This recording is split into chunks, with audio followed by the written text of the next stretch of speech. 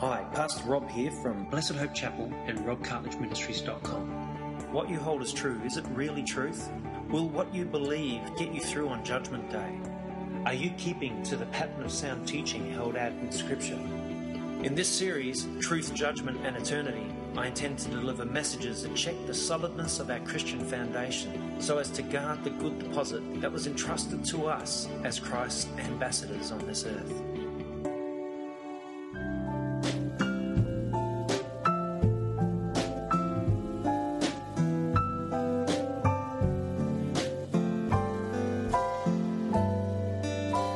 Turn to Luke 18. Now then Jesus told his disciples a parable. We're not going to read the parable right now, but we're going to read it soon. Then Jesus told his disciples a parable and to show them that they should always pray and not give up. Always pray and not give up. I want that to be our... keep that in your mind, that we should always pray, not give up. I believe Satan is trying to destroy something in this church. Piece by piece, he's trying to destroy the church. He doesn't want it here. And for some reason, we're diminishing the very few that we have. People that have come and shown interest have backed off and walked away.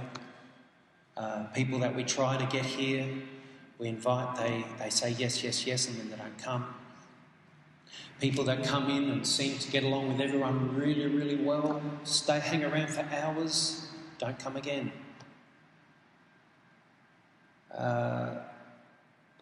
Close people in our family that come and we've ministered to and I've spent hours talking to them about Jesus, they don't commit.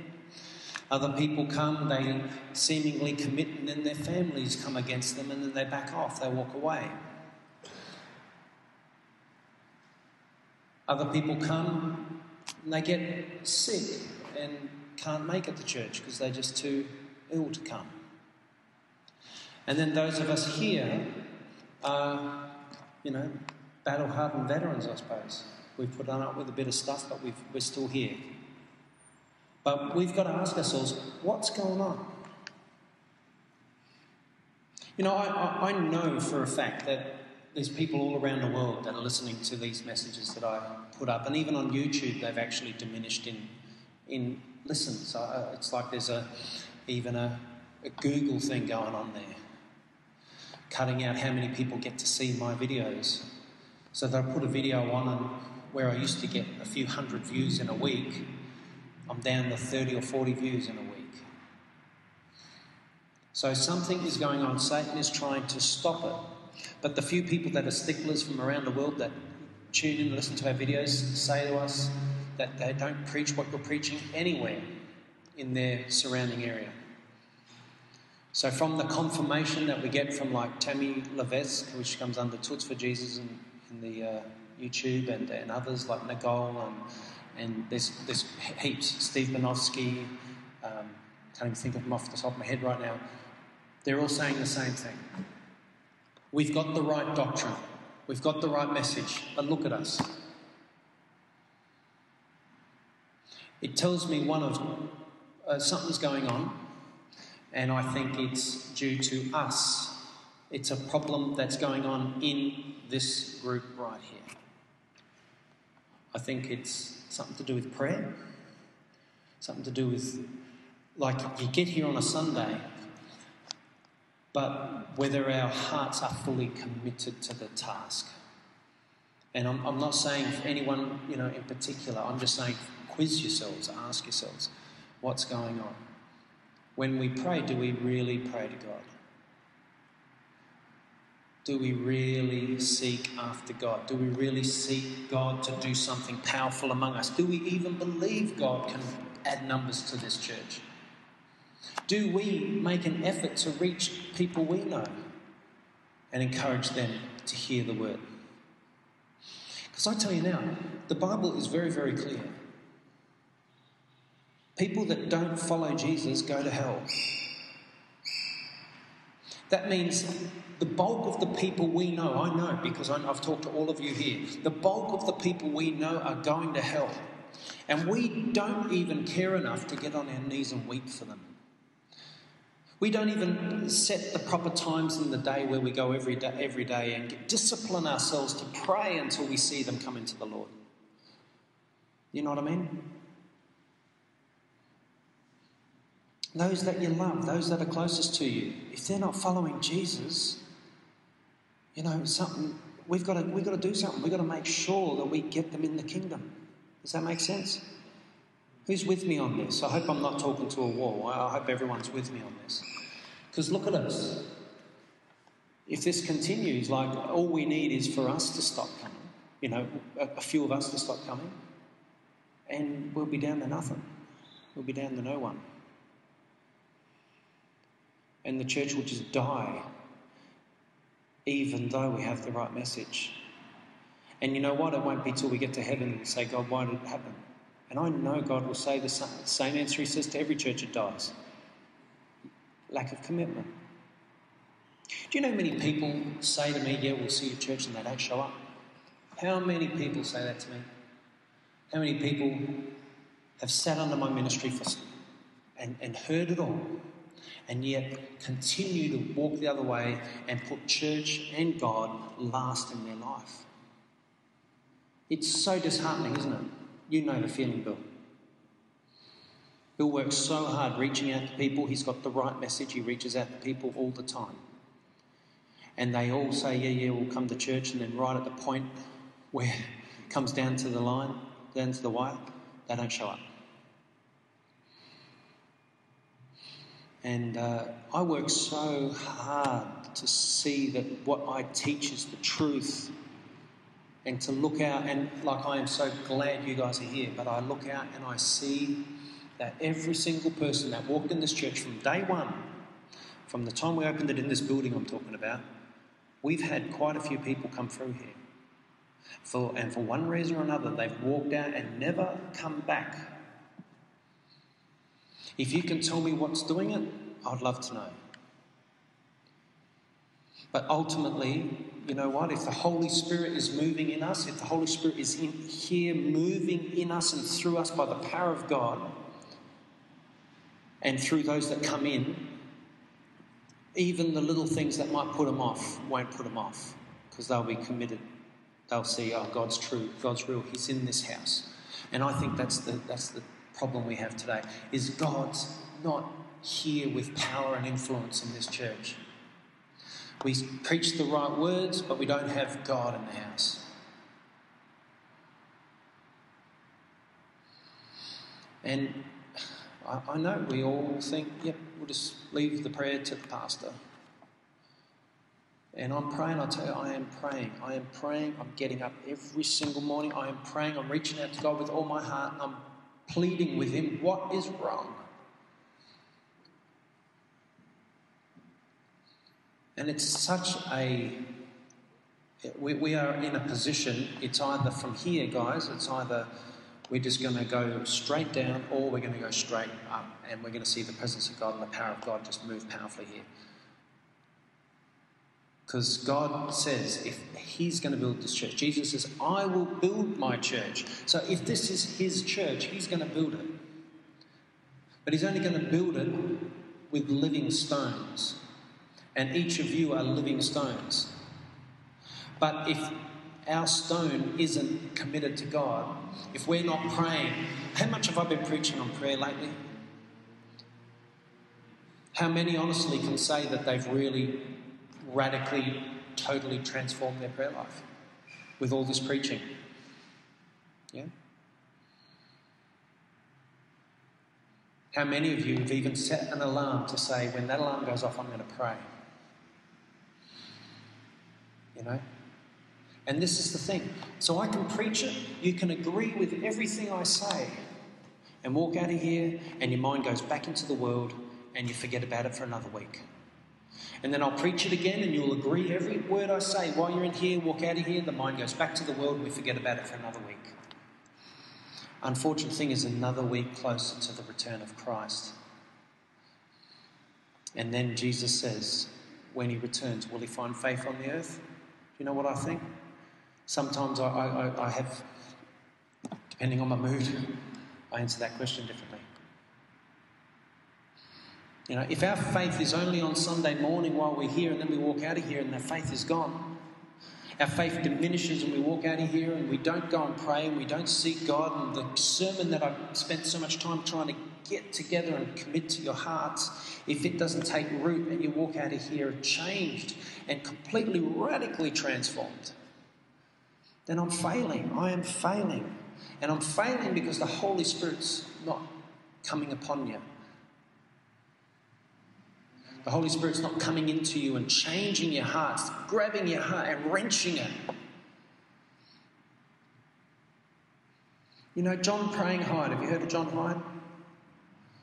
They called him, his name was John Hyde. They called him John Praying Hyde because he prayed that much. Do you know his heart moved from the left side to the right side? When he died, they found by autopsy that his heart was on his right side. It had moved, it had been wrenched out of place. So his praying, his intercession was so full on, so intense in God that his heart moved from here to here. Do you know, we need more John Praying Hydes today. We need guys that are committed to getting into the presence of God. You know, as I said in a sermon a few weeks ago, the high priest of Israel could go into the presence of God, into the most holy place once a year. And he would go through ceremonies, and there was a whole thing that he had to go through. And they even say that, we don't know this for certain, but they believe that they used to put bells on his feet. So when he's in the presence of God, as he's walking around, if the bells stopped ringing, and they had a cord attached to his feet as well, that meant he could have dropped dead. And that way they pull him out by the rope.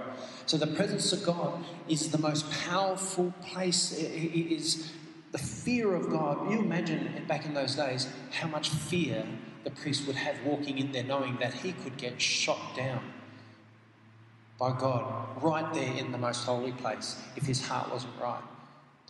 Now we have access by Jesus Christ into that most holy place every day.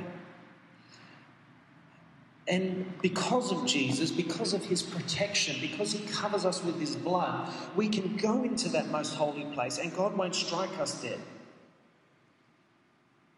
And with that protection, with that covering, we can offer up prayers to the God through the most holy place, which are going to be heard, which are going to affect heaven, are going to affect earth. And it's the greatest privilege we could ever get. We are considered as great as high priests were in the Old Testament. How much time do we spend in the most holy place? Here we are, we have access to the throne of God all day, every day. Access to the throne of God all day, every day. And most of us go in there and utter a few quick prayers and then take off. And then throughout the day, a little word here, a little word there.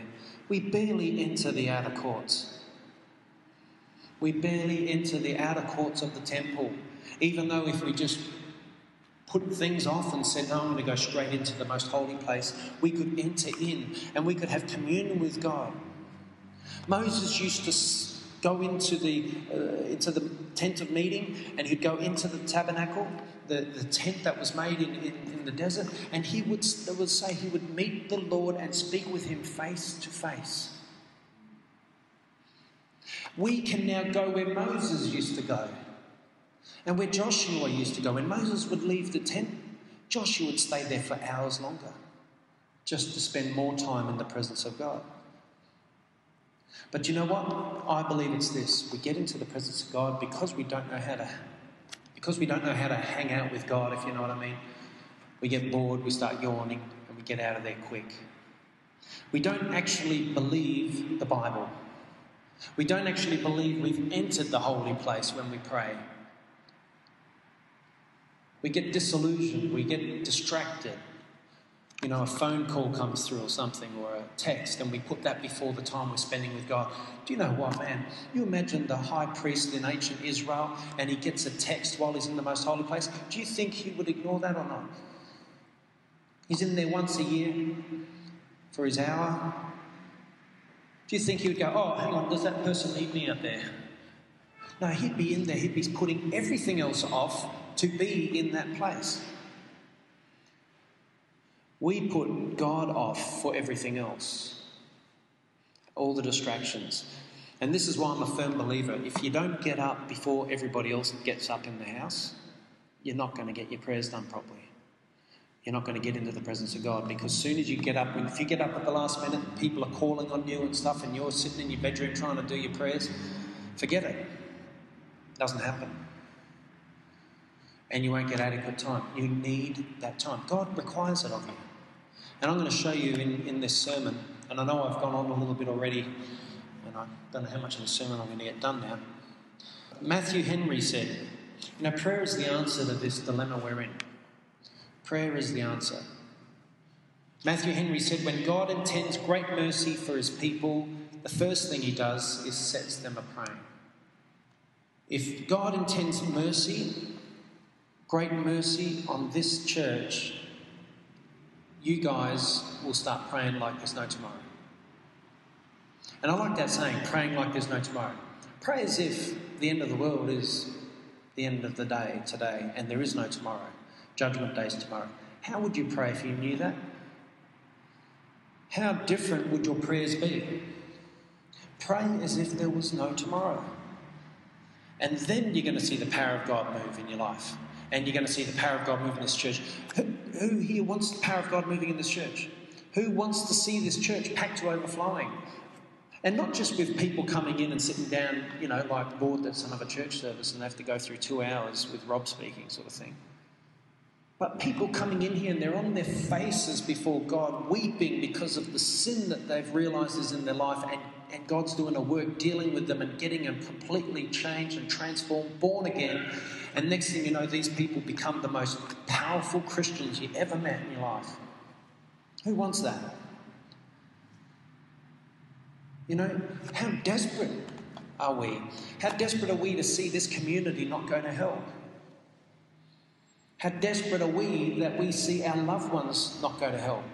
Those most dear to you.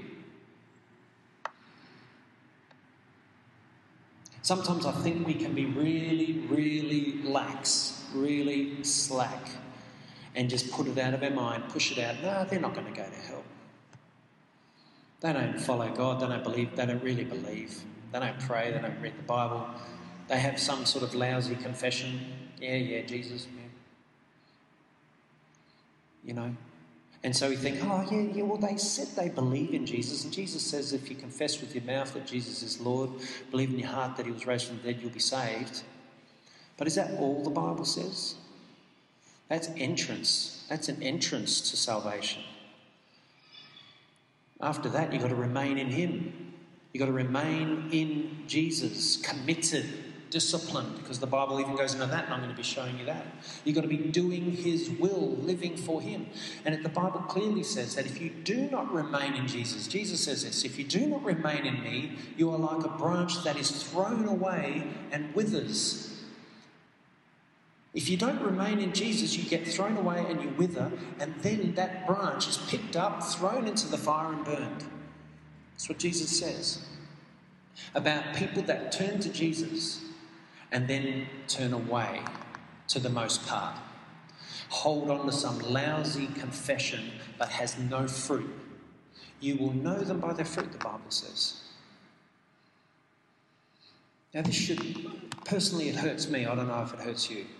This hurts me. Really hurts me.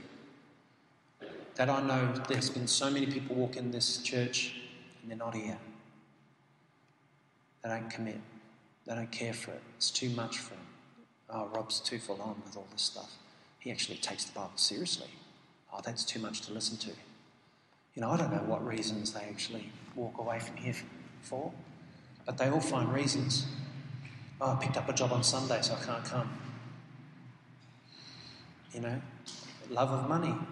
You're only going to love either God or money. Can't serve them both. Amen. So we're seeing a massive falling away, and in a sense it's our fault. The blame rests with the church. And once the church realises this, that the blame rests with the church, and I've heard many powerful men of God of the past say the same thing. Once the church realises that the responsibility is on her to pray, you know, you can't blame these people out there that are getting brainwashed by media and everything else, because they've always been like that. They have no faith in God. So that's just the way they are. You can sort of try to point at Satan and say Satan's doing it. The problem is Satan's always done it, but still men of God of the past have broken through. But the blame rests on the church. And the moment the church humbles itself and says, yes, you're right. And I'm willing to humble myself.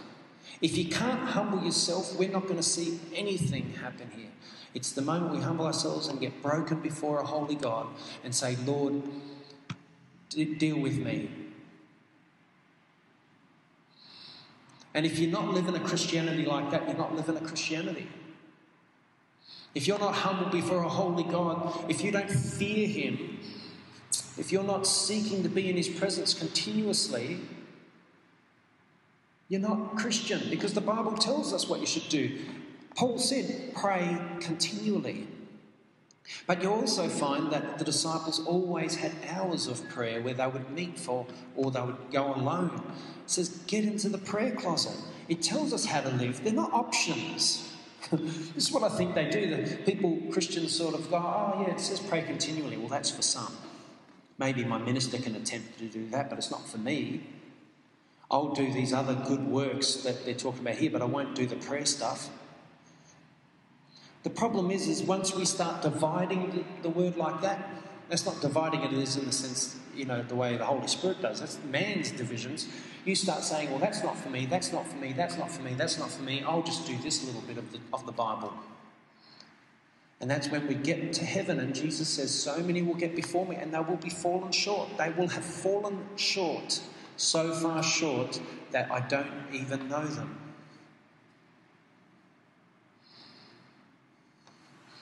John Wesley said, have you any days of fasting and prayer? When was the last time we fasted and prayed? Have you any days of fasting and prayer? Storm the throne of grace. Storm it, meaning come at it, attack it. They used to storm in the ancient old days. They would storm the gates of a fortress. They'd storm it with all their battle ramparts and all that sort of stuff. They'd come at it and they'd smash into it and they'd put cannons on it, face cannons. They'd storm the entrance, trying to break in. And once they break in, they rush in, all their army.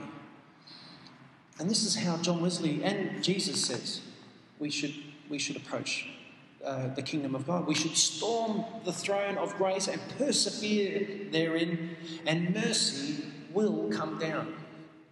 See, storm it. Once you storm it, then you persevere. Because once the doors are open, then you've got to go in. And you've got to take, in the sense from a battle thing, you take control of that place. It's not that we go in and take control. What we do is we break in and we go up to God and say, okay, God, I'm here now. And Lord, you've got to release a blessing because your word says you will. And the Lord will say, okay, I can't deny that one. There's the blessing. And John Wesley was right here. He said, and mercy will come down. Mercy will come down.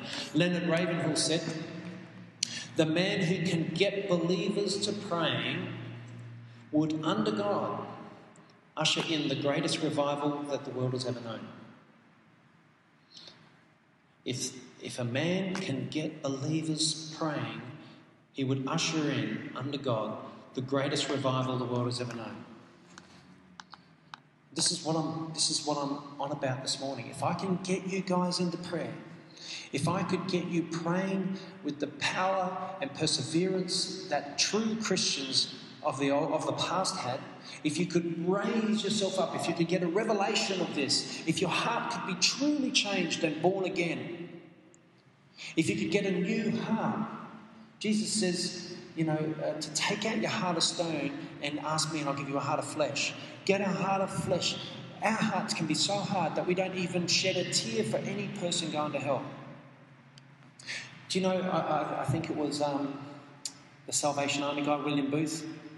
He said he just wished that when what do they call them in Salvation Army when his officers, that they're sort of like pastors, when they were just about ready to go out and become officers in the Salvation Army, he said, if I could just have them hang over hell for 8 hours, just hang over hell and look into hell and see the reality of hell, he said, then I know that they'd be fully equipped to go forward in the ministry. And I pray that for you guys. If you guys could just hang over hell for 8 hours and just look, go up to that viewing platform in Isaiah and look in and see the souls of the damned souls that have gone on and rejected Jesus. And if you could also be shot into the future and see the outcome if everyone we know remains the same. And if you could see just who'd be down there, it'd be the best thing that could ever happen to you. It would be the most life-transforming thing that could ever happen to you. You could never be the same again. I guarantee it. But do you know what's better?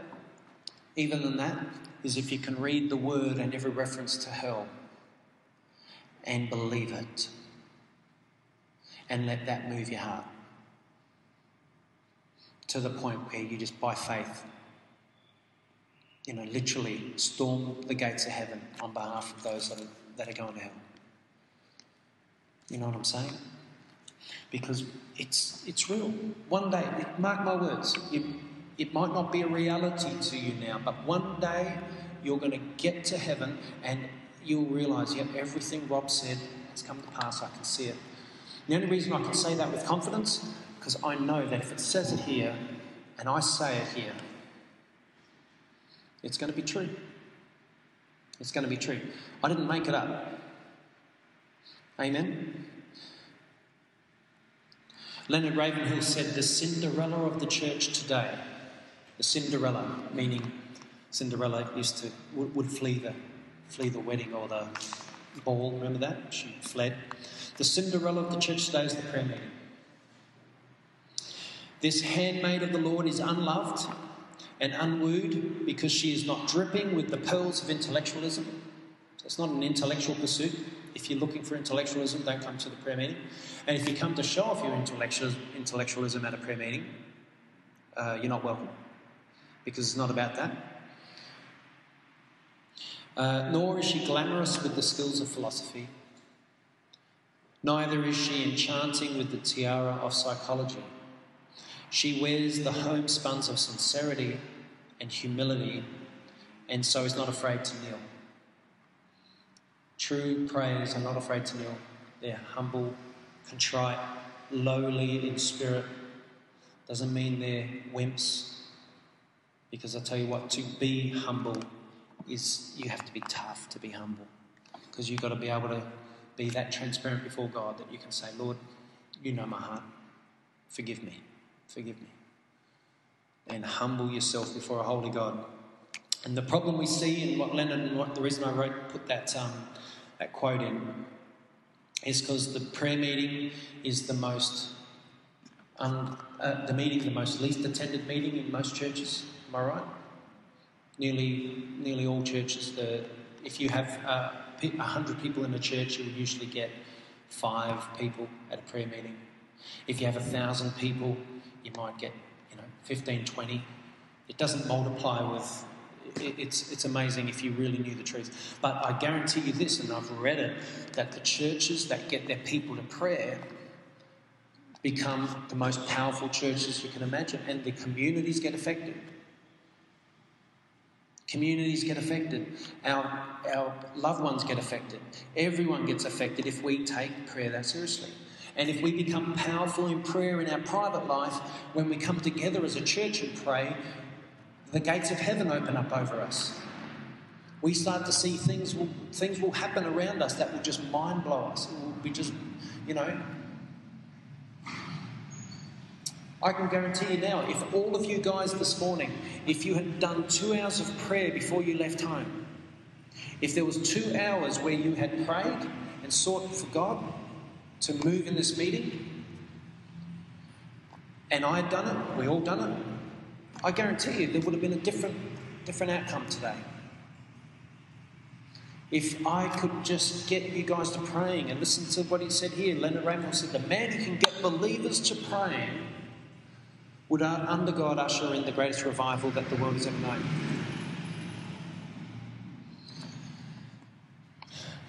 Another question. How many of us want a revival? When you think of a revival, do you think of, oh man, that's going to be a problem because I don't have much time in my life? You know what I mean? If there's a revival, that means that, man, we'd be going to church more and there'd be more prayer meetings.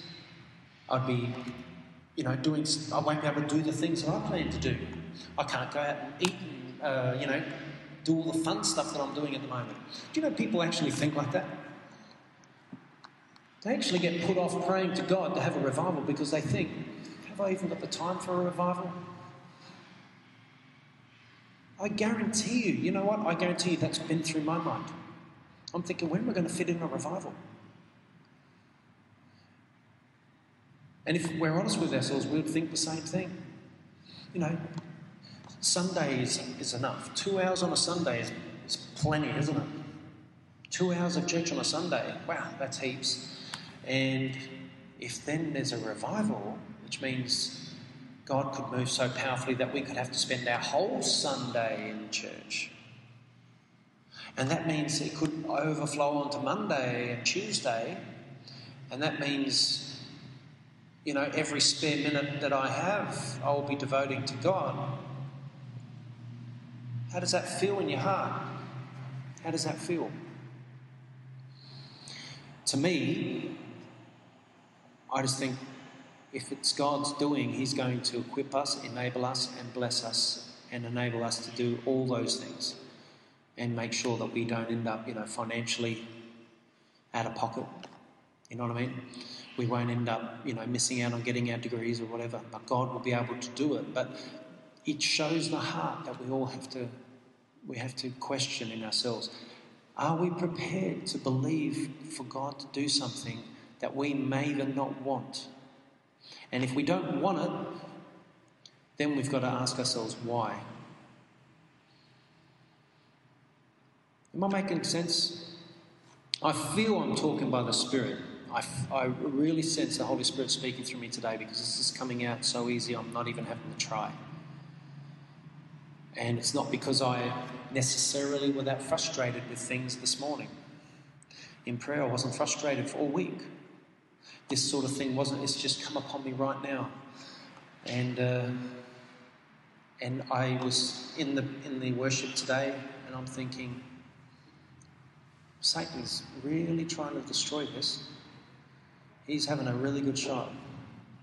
We had 2 new people, or 1 new person last week, and some, I won't name any names. There was 2 extras apart from our normal group. They're both not here today for various reasons. Do you know what I'm saying? So if that's the case, we've got to start questioning what is going on in the spiritual realm. What is happening around us?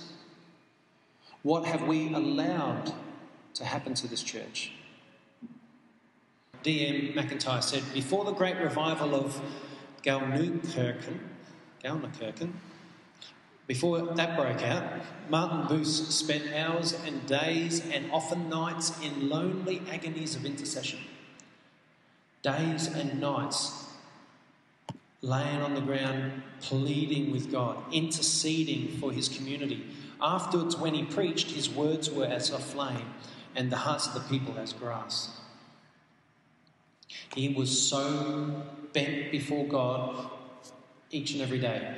And you know what? I've read the same things of Jonathan Edwards, George Whitefield, Evan Roberts, Frank Bartleman, who was of Azusa Street, and Evan Roberts was of the Welsh Revivals, and John Praying Height, of course, who I told you about before. All of these men of God, and many others, because I've read about many others, who had seen incredible moves of God. I'm talking about moves of God that if it happened here in Adelaide, cars would stop driving, pubs would shut, shops would shut, and people would be seeking the church because God would be moving so powerful in the community they couldn't even conduct business.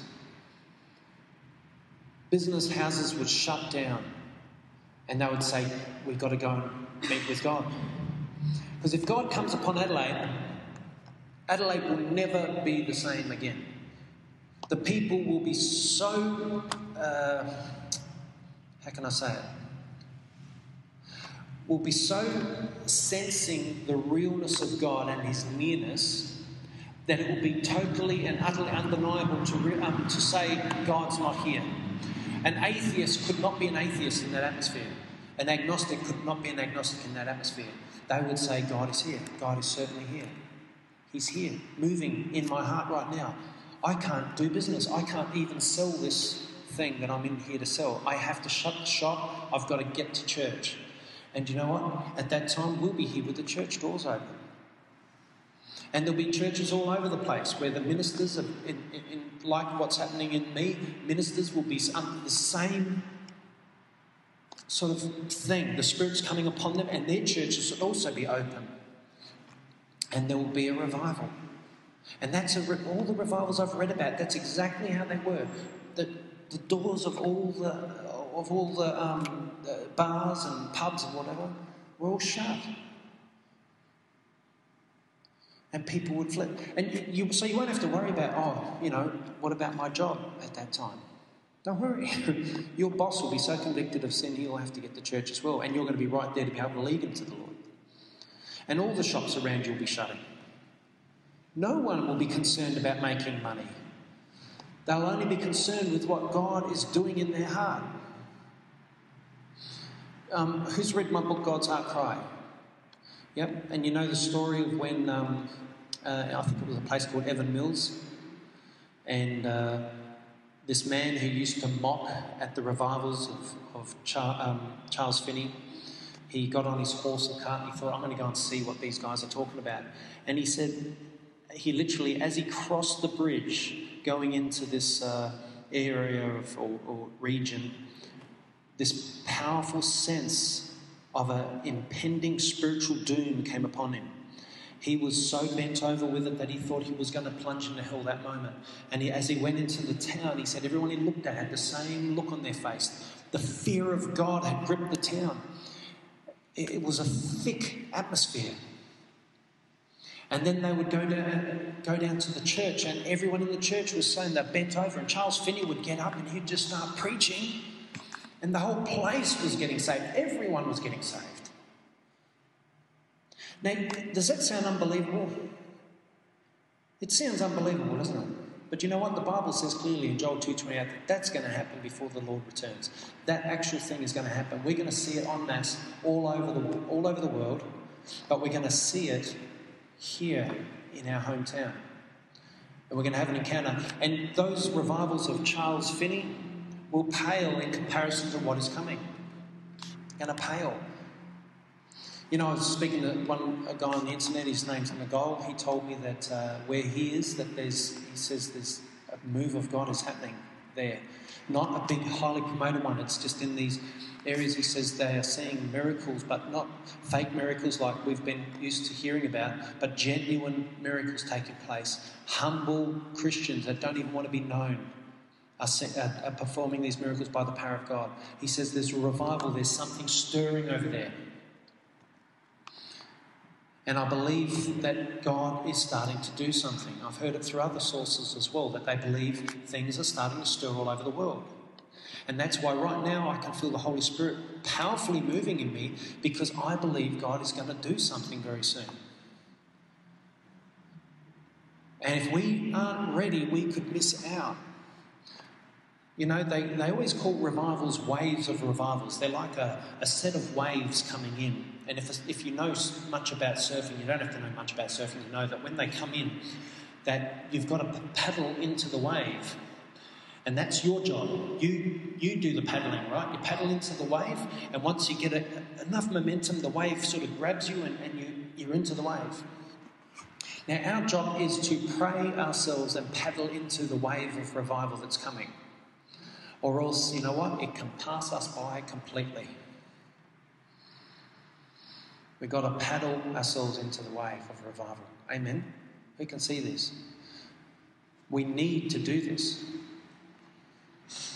Ravenhill said this: ministers who do not spend 2 hours a day in prayer are not worth a dime a dozen, degrees or no degrees.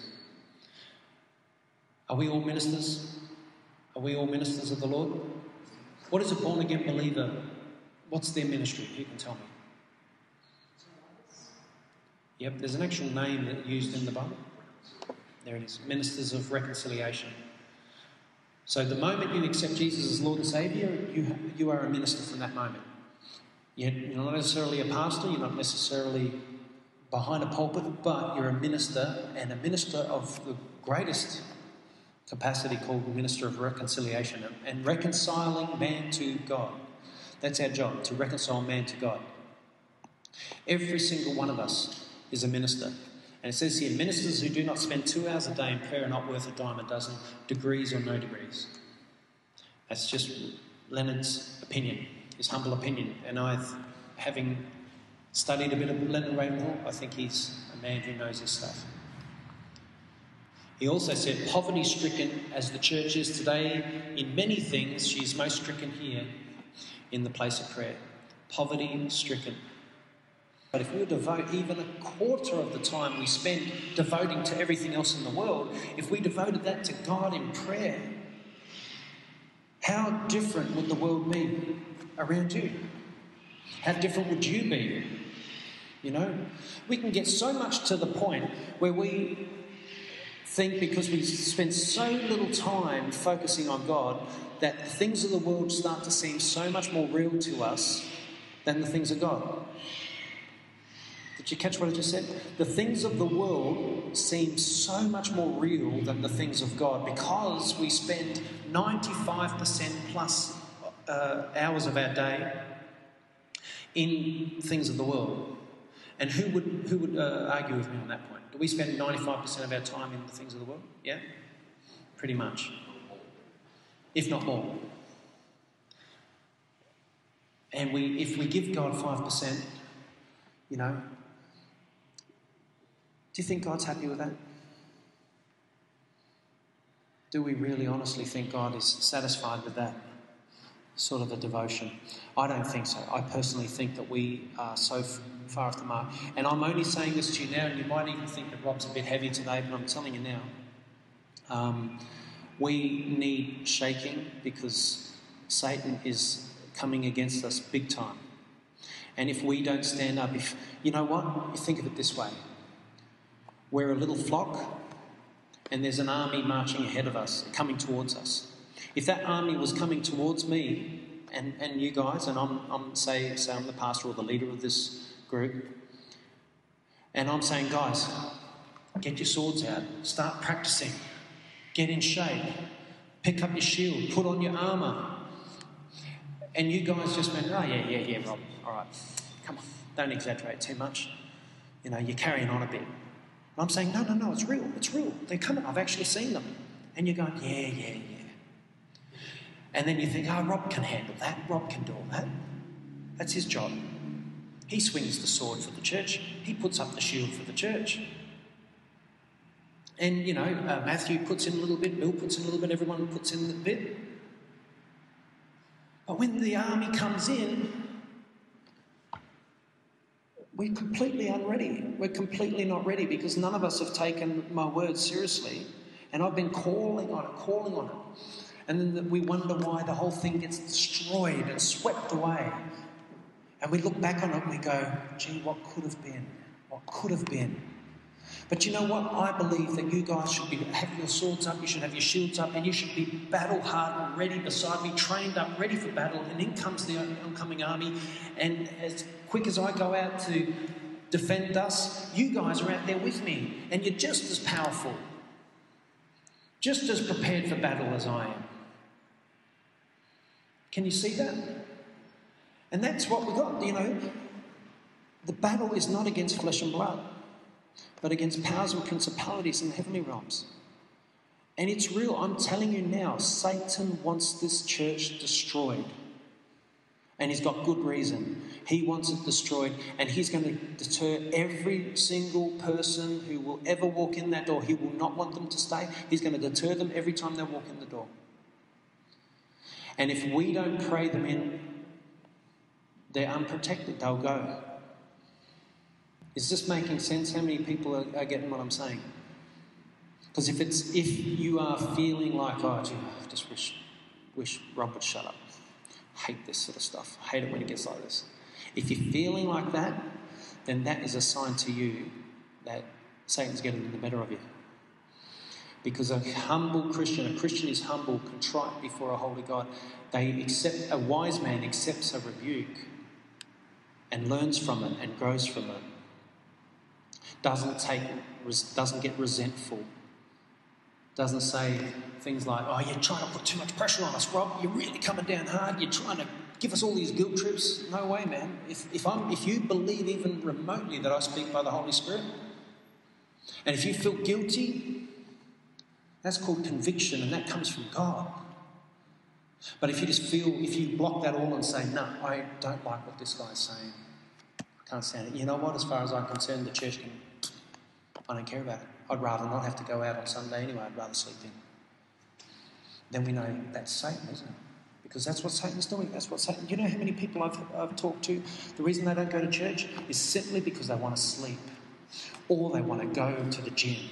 Or they want to go for a walk down the beach. Or they want to go out and have a breakfast at about 10 o'clock, a late breakfast. Or they want to work. And so church to them is, why? Why do it? But you know what? The ultimate end, the Bible says clearly, is they will be in hell. They will not get into the kingdom of God, because if you're not walking into God's house and committing yourself to God and to his church, and I tell you, this is the truth. The Bible says that the church is the body of Christ. Amen? Is the church the body of Christ? And it says that can a member survive separated from the body of Christ? If you cut off a finger and throw it over there and you refuse to connect to the body of Christ, what happens to that finger? Perishes. But if you pick it up before it perishes and put it back on and stitch it up, you can get some life back in it, and then God can heal it and make it strong again. If we're not in the body, we're gonna lose our salvation. Now, when I say that, I might not be referencing all the churches on earth. I'm just saying the true church, which is a church is a fellowship gathering. Amen? Those that gather together, and they're filled with living stones, not bricks and mortar. This building is not a church, actually. It's not a church, is it? It's a community centre. But we use it for our church, which is you guys.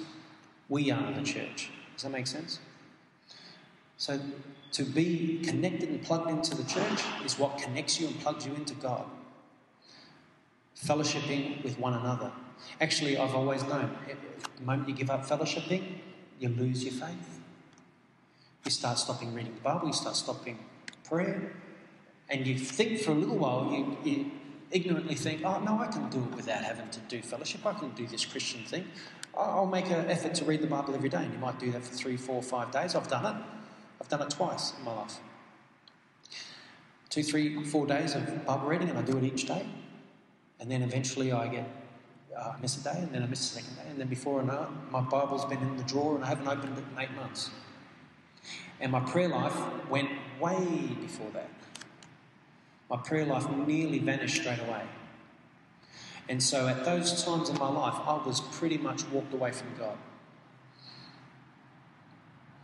But we have to get in here. We have to encourage one another. We've got to exhort one another. We've got to lift each other up. And I've got to be here. And if I'm not telling you what I'm telling you now, then I'm a lousy pastor, not worth my soul.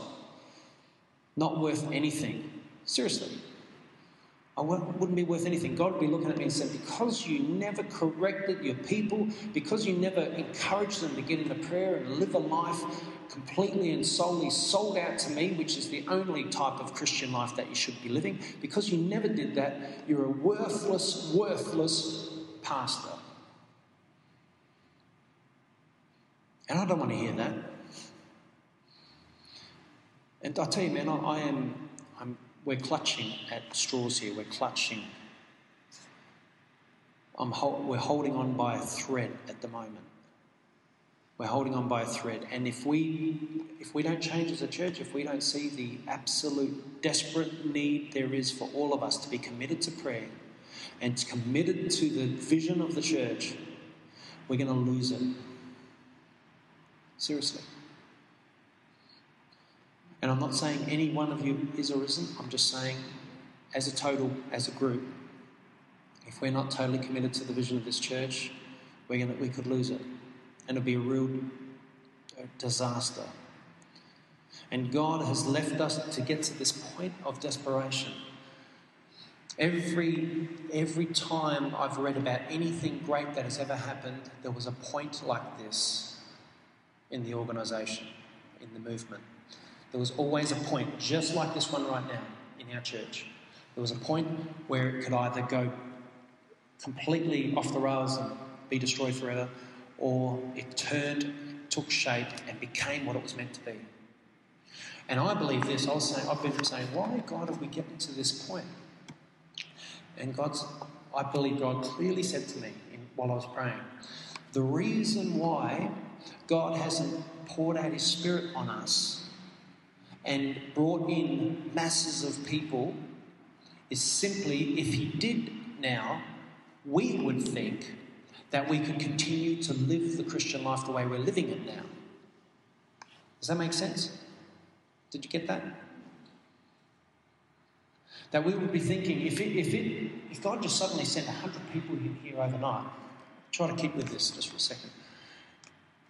If it happened, God sent in 100 people, and just say most of us here pray 20 minutes a day, and we're pretty lax most of the week about our Christianity. If that happened and 100 people here, we'd be thinking, yeah, I'm on target, I'm doing the right thing, I must be, because God's already blessed the church.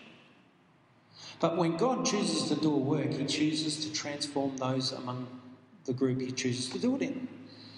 That means us. And as I quoted before by Leonard Ravenhill, I'm going to take you back to it. The man who can get believers to praying would under God usher in the greatest revival that the world has ever known. Do you want that? Do you want it? I'm desperate for it, guys. I'm desperate for it. But I've got my breastplate of righteousness on, I've got my shield of faith on, I've got my sword, I've got my feet fitted with the readiness of the gospel of peace. I'm out there, I know the battle's coming. I know a great persecution follows, by the way. A revival is on the way, but a great persecution is following. I don't know how many of us are ready for that. But I'm readying my heart for what is coming. I'm trying to tell you it's coming. And one day you will look back and say, yes, Rob told us this was coming, and it's here now. And now I'm glad that I took to heart what he had to say. Do you know, I've been preaching for a while now, haven't I? And probably everyone's feeling pretty tired, is that right? Probably be good if I finished. What would it be like if you had been, for the last hour, instead of hearing a message, were getting tortured for the last hour? And the whole time it was said to you that if you just give up Jesus, you can go free. I'll stop the torturing and you can go free. Sometimes we think, gee, I could just give up the faith and not have to go to church, just to get free of this. To have to listen to Rob for an hour. It's painful.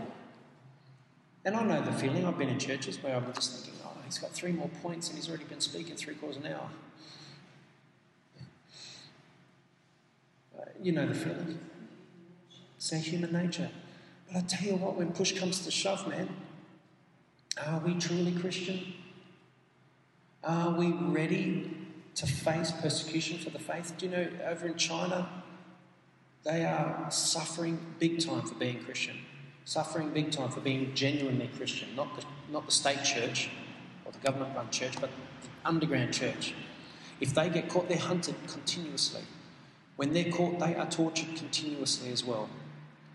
Just read the story of Brother Ewan, and you get an insight into one man and what he went through. Terrible atrocities have taken place. Terrible, terrible things have taken place to Christians. But we are so lax here that we think we're suffering just listening to the pastor for an extra 20 minutes longer than normal. You know, because we're looking at the clock, oh man, I just want to get out of here. I'm not saying this to you directly, but I'm saying it because there's Christians all over the planet that are going to hear this message. If I could get believers praying, if I could get the believers to praying under God, and that, you know, those words echo in my mind continuously. They echo over and over and over. I hear them. I hear God telling me, just get your church to prayer. Get them into prayer. Make sure they become prayer warriors. If you can get them praying, the church will succeed. If you don't succeed in getting them praying, the church is going to fall. Or this branch, not the church universal, this part of it. So the responsibility is, I'm handballing it, you know what I mean? It's over there now. And I'll do all my best to encourage you, build you up, and keep on, you know, doing everything I can to keep you encouraged in it. But guys, we need to put God first. We need to put God first. Amen? I'll just read this last thing. Prayer is the answer. Prayer is the key to the door of heaven. Through prayer comes the promised power of the Holy Spirit. Through prayer we build friendship with God and get his stamp of approval. Through prayer the earth will experience God's presence and power. Do you believe that? Do you believe it with your current prayer life? Can our current prayer life achieve that? No. You know what? 3 minutes of prayer laying in bed before you go to sleep is not the way we're meant to pray. And praying in the shower before we head off in the day for 2 minutes is not what God considers intimate fellowship with him. And saying a prayer here and there throughout the day is not what they call praying unceasingly, because it doesn't happen. You might say a prayer at 12 o'clock and then you won't even realise it. It'll be 4 o'clock before you say your next prayer. Day just goes like that. And I'm just going to read the last thing. Andrew Strong expressed, I have found that the secrets of revival seem to boil down to two main things. And this, Andrew Strong has done an incredible amount of research on revival. These things are extremely deep repentance. That means coming before God and repenting deeply. If you don't know what to repent of, read on page, I think it was 45 or 46 in my book, God's Heart Cry for Revival. It's got a list of things we need to repent of, and you'll find you can repent on every point. And the second is a kind of wrestling, agonising prayer. If you ever found prayer hard, it's normal. Agonise in prayer, work hard in prayer, wrestle in prayer. Cry out to God for the outpouring of his Holy Spirit.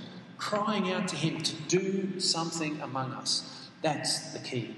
That's the key to seeing revival. Repentant, agonising prayer. Amen? All right. And after that I had all these scriptures which I'm not going to go through now. So thank you, Lord. Lord, I just pray that you, Lord, help us. God, I don't know how everyone took the message today. I don't know how I took it. Because, Lord, it moved upon me without my control, in the sense of it wasn't what I planned to do. It wasn't what I planned to say exactly. But, Lord, I pray that everything I said today will bear fruit. That it won't return to me void, won't return to any of us void, won't return to you void. But that, Lord, you will do a deep, heart-wrenching work in every single one of us here. That we'll stand up, or even, should I say, kneel down before you. And that we'll repent of the way we have lived our Christian life and turn and change and become marvellously born again and transformed by the power of God and recommit our lives to you, reset our approach, our devotional life, go over it with a fine-tooth comb and reset it so that it can actually achieve some good. Help us to look into our devotional life and treat it seriously, more seriously than we do our studies. Let prayer become a study to us. Let devotions become a study to us. Let our seeking you in the secret place become a study to us, that we would put so much time into it, and that we would become strong, powerful Christians, and we would see so many great results. We'd see our families coming to know you, our loved ones, those that we love with all our heart, coming to know you as Lord and Saviour. Lord, let us not accept what Satan has been doing among us any longer. Let us not stand for it anymore. Let us take our positions of defence in this church, and may we see this church go from strength to strength from here forward. May we all put our part in, and may something great take place. And I pray this in your wonderful name. Let there be a wonderful move of God among us. In the name of Jesus. Amen.